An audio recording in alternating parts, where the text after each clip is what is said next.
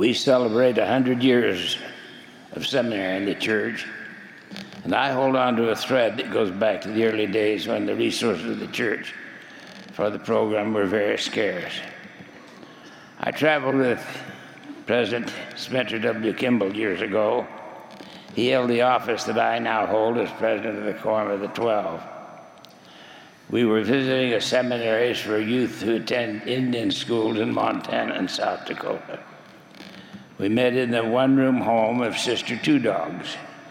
She was sitting on the bed, and about a dozen youngsters were gathered around her on the dirt floor. She was teaching a seminary lesson. From those humble beginnings, we now have 375,000 seminary students in 143 countries, over 38,000 volunteer and full-time teachers worldwide.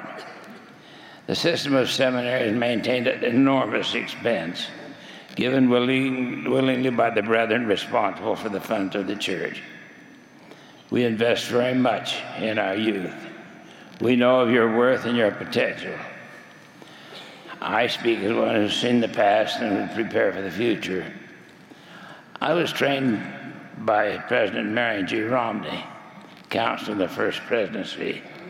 He once told me, don't just tell them so they understand, teach them so that they cannot misunderstand. He also taught me that I must have the courage of my convictions. You are growing up in enemy territory. When you become mature spiritually, you will understand how the adversary has infiltrated the world around you. He's in homes, entertainment, the media, language, everything around you. In most cases, his presence goes undetected. Pornography is just one example. I want to tell you of that which will be of the most worth and most desirable.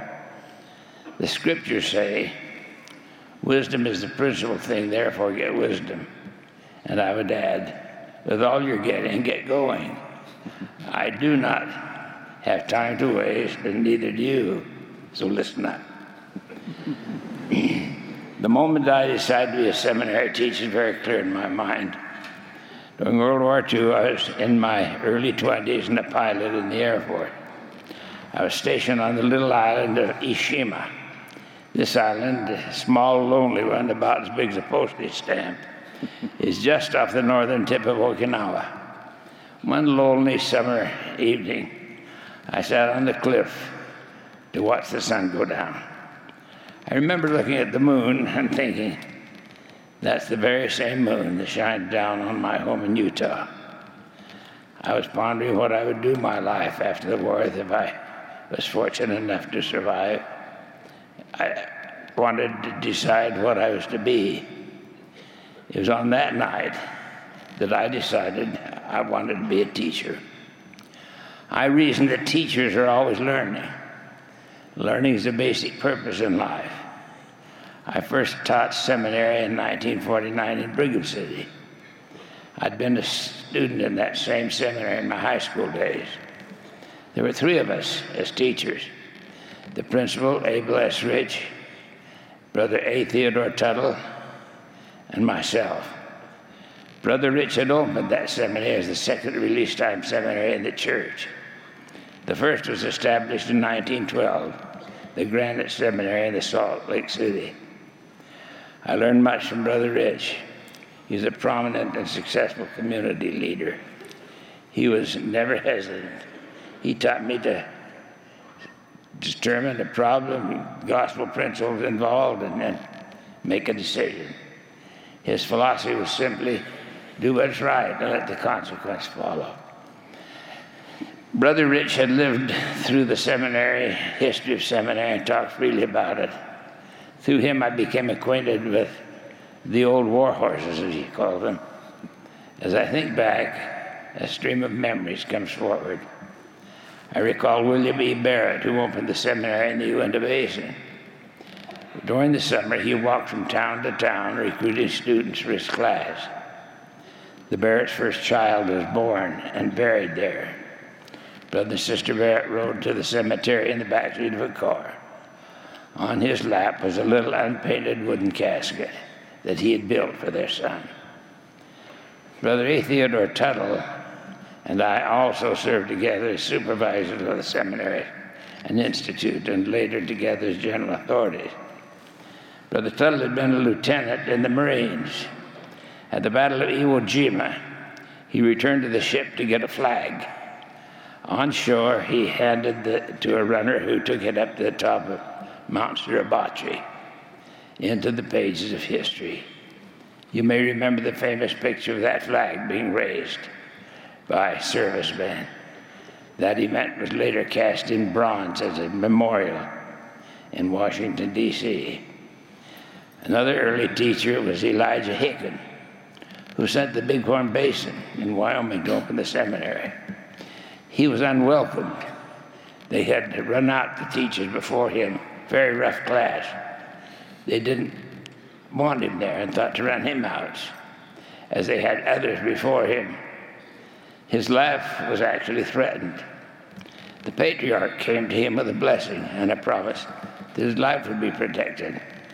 On the strength of that blessing, Brother Hicken took off the 6-shooter he'd worn to class each day. I also remember, and the seminary was planted there.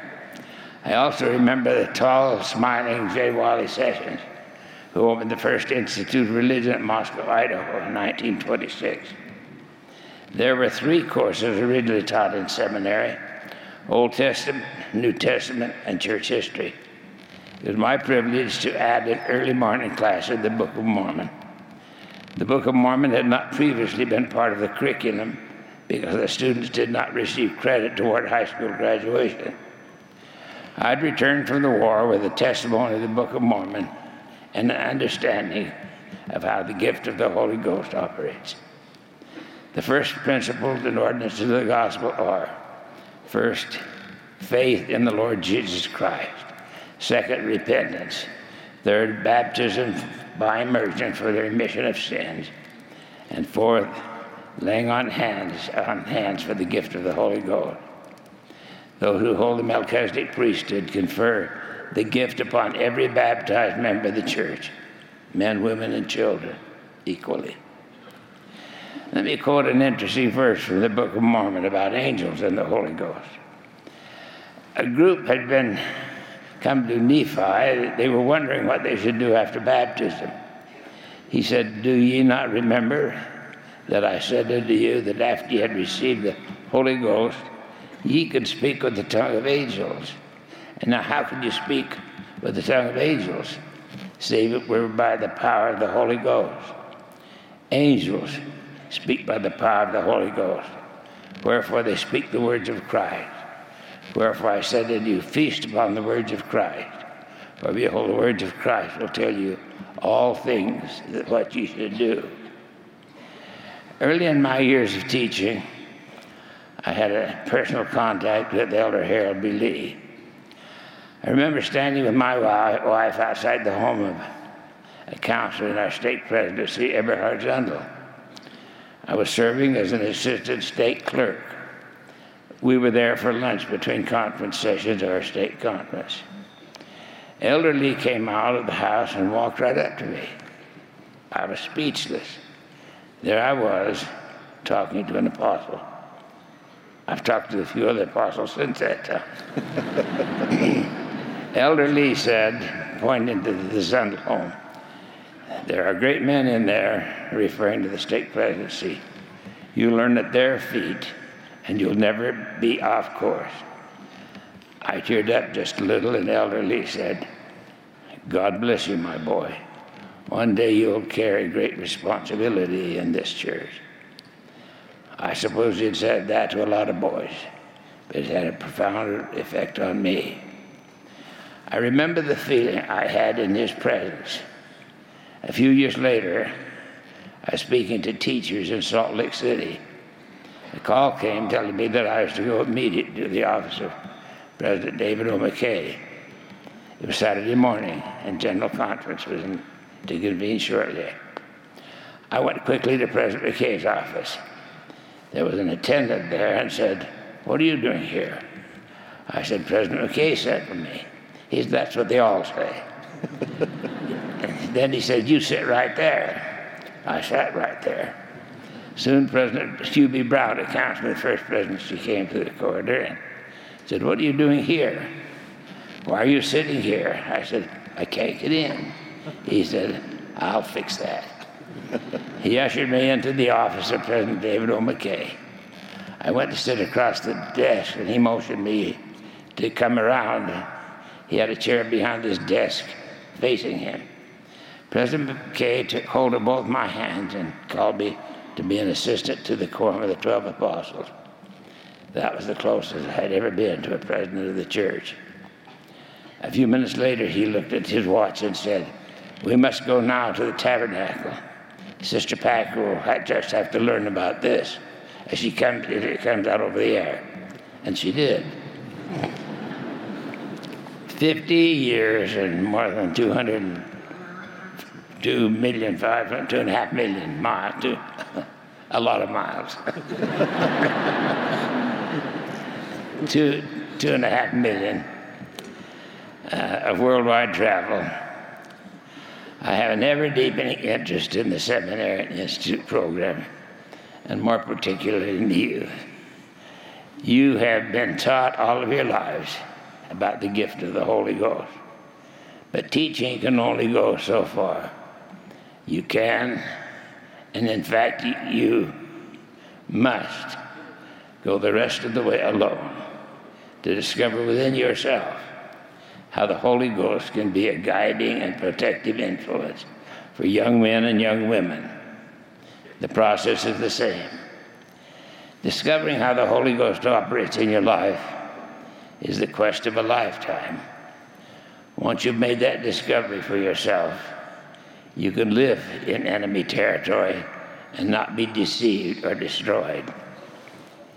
No member of this church, and that means each of you, will ever make a serious mistake without first being warned by the promptings of the Holy Ghost. Sometimes when you have made a mistake, you may have said afterwards, I knew I should not have done that. It did not feel right, or perhaps I knew I should have done something, but I just not have the courage to act. These impressions are the Holy Ghost attempting to direct you toward the good and warning you away from harm. The Holy Ghost will withdraw if you participate in immoral practices, if you fill your mind with such things as they come when one watches pornography. You can quickly learn to follow the promptings of the Holy Ghost. The power of revelation from the gift of the Holy Ghost operates on the principles of righteousness. There are certain things that you must not do if these lines of communication are to remain open. You cannot lie or cheat or steal or act immorally and have those channels remain free from destruction. Do not go where the environment resists spiritual communications. You must learn to seek the power and direction that is available to you, and then follow that course no matter what. First on your to-do list, put the word prayer. Most of the time, your prayers will be silent. You can think a prayer. Parents and teachers are concerned about the day their children or youth are left on their own. You are never left outside the influence of the Heavenly Parent. He is our Father, and He's always there. Sometimes it is hard for young people to confide in their parents. You can always have a direct line of communication with your Father in heaven. Do not allow the adversary to convince you that no one is listening on the other end. Your prayers are always heard. You are never alone.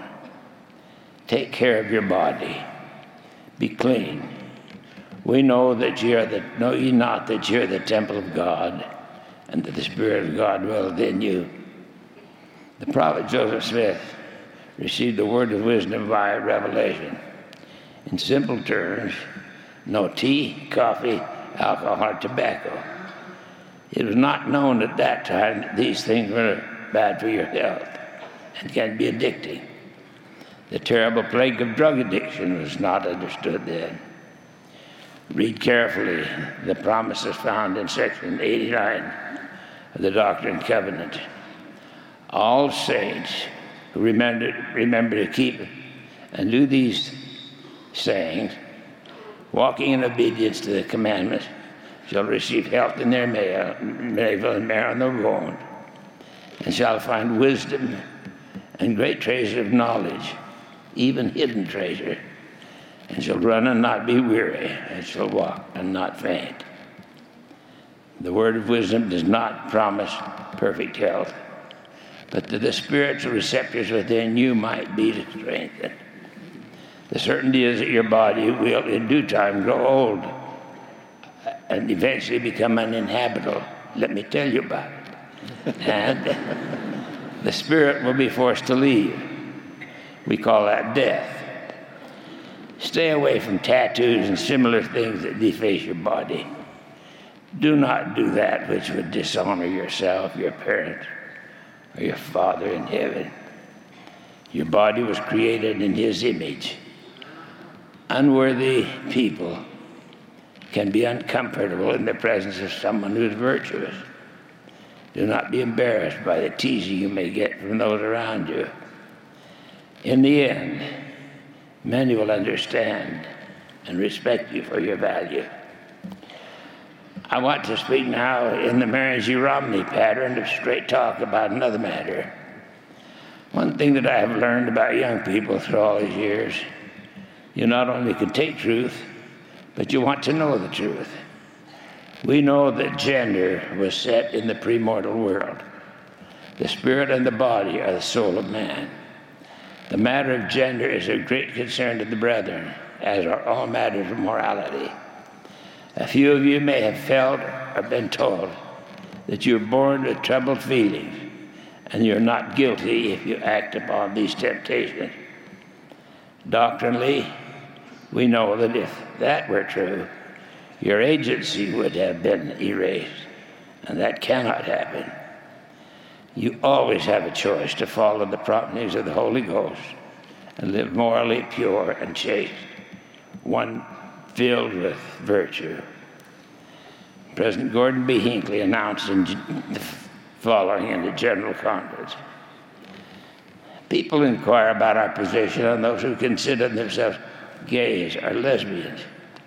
My response is that we love them as sons and daughters of God.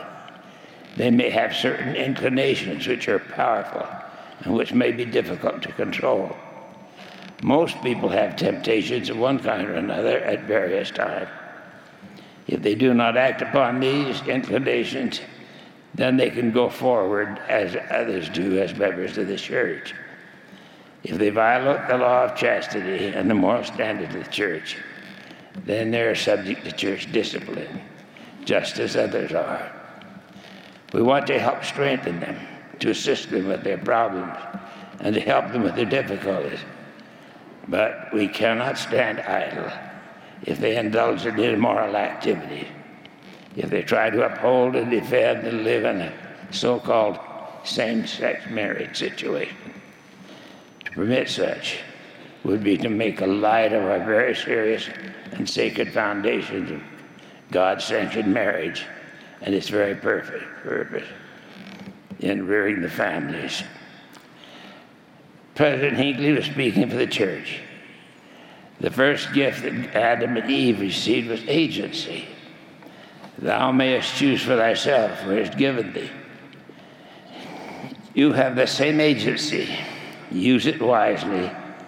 Deny acting on any pure impulse or unholy temptation that may come into your mind is a blessing. Just do not go there.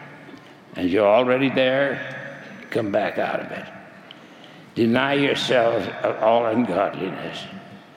Do not tamper with the life-giving powers in your body or with members of either gender. It is standard of the church, and it will not change. As you mature, there's a temptation to experiment or explore immoral activity. Do not do that. It is natural to resist restraints of any kind. I realize that you do not like to be told what to do, but if immoral conduct is a temptation for you, I plead with you to do all in your power to overcome it, however difficult it may be. The key word is discipline. The word discipline comes from the word disciple or follower. Be a disciple, follower of the Savior, and you'll be saved. One or two of you may be thinking, I'm already guilty of these or that serious mistake of one kind or another. Too late for me. It is never too late. You've been taught at home and in seminary about the atonement of Jesus Christ. The atonement is like an eraser. It can wipe away guilt and the effect of whatever it is that was causing you to feel guilty. Guilt is spiritual pain. Do not suffer from chronic pain. Get rid of it. Be done with it. Repent, and if necessary, repent again and again and again and again until you, not the enemy, are in charge of you. Life turns out to be a succession of trials and errors. Add repent often to your list of things to do. This will bring you lasting peace that cannot be purchased at any earthly price. Understand the atonement may be the one most important truth that you can learn in your youth. If you are associated with others who drag you down instead of building you up, stop and change company. You may be alone and lonely at times. The important question may be asked, when you are alone, are you in good company? If you're doing something that you know is wrong, stop it. Stop it now. Unwinding a bad habit that you've allowed to entangle yourself in can be very difficult, but the power is in you to do it. Do not despair. The prophet Joseph Smith taught that all beings who have bodies have power over those who have not. You can resist temptation. It is not likely that you will ever have a personal encounter with the adversary. He does not show himself that way. But even if he came personally to you to test and tempt you, you have an advantage. You can assert your agency, and he'll have to leave you alone. It is not easy. Life is not guaranteed to be either easy or fair. This is the test. When you choose to repent, you'll receive a testimony and know that the gospel is true. Know that the Lord meant it when he promised, though your sins be scarlet, they shall be as white as snow. Though they be red like crimson, they shall be as wool.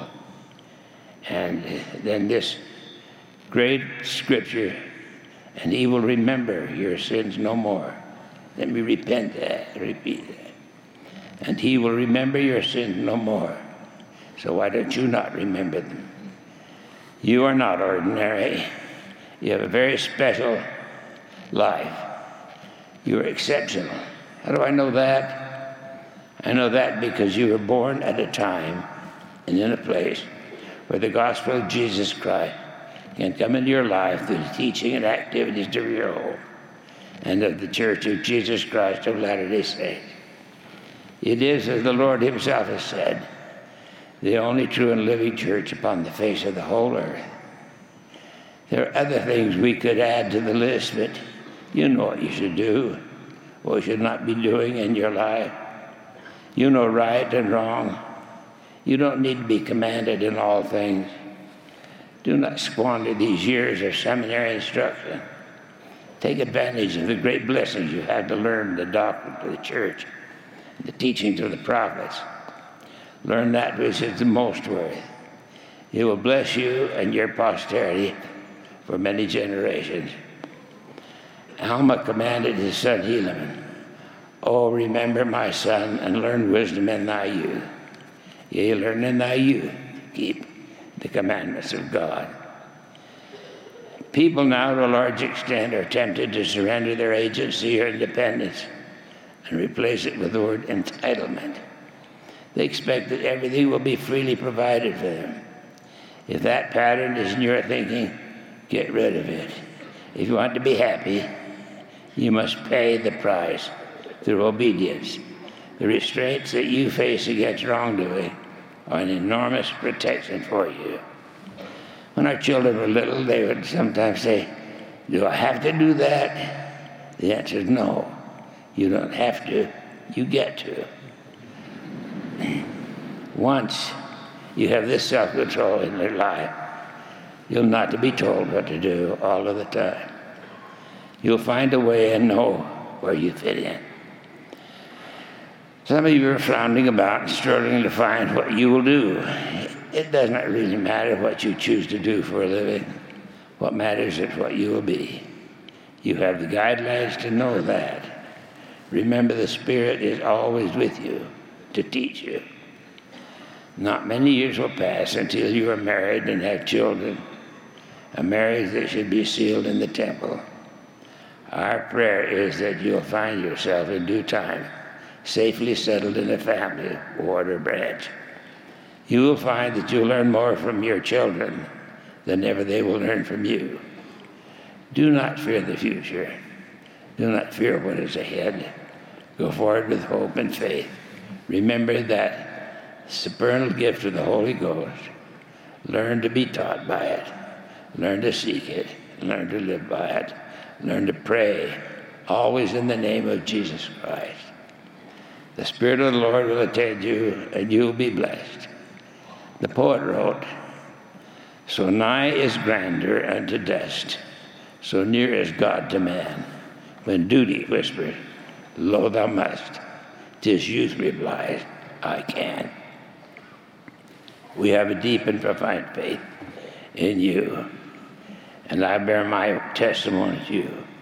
A witness came to me in my youth, and you are no different than anyone else than I am.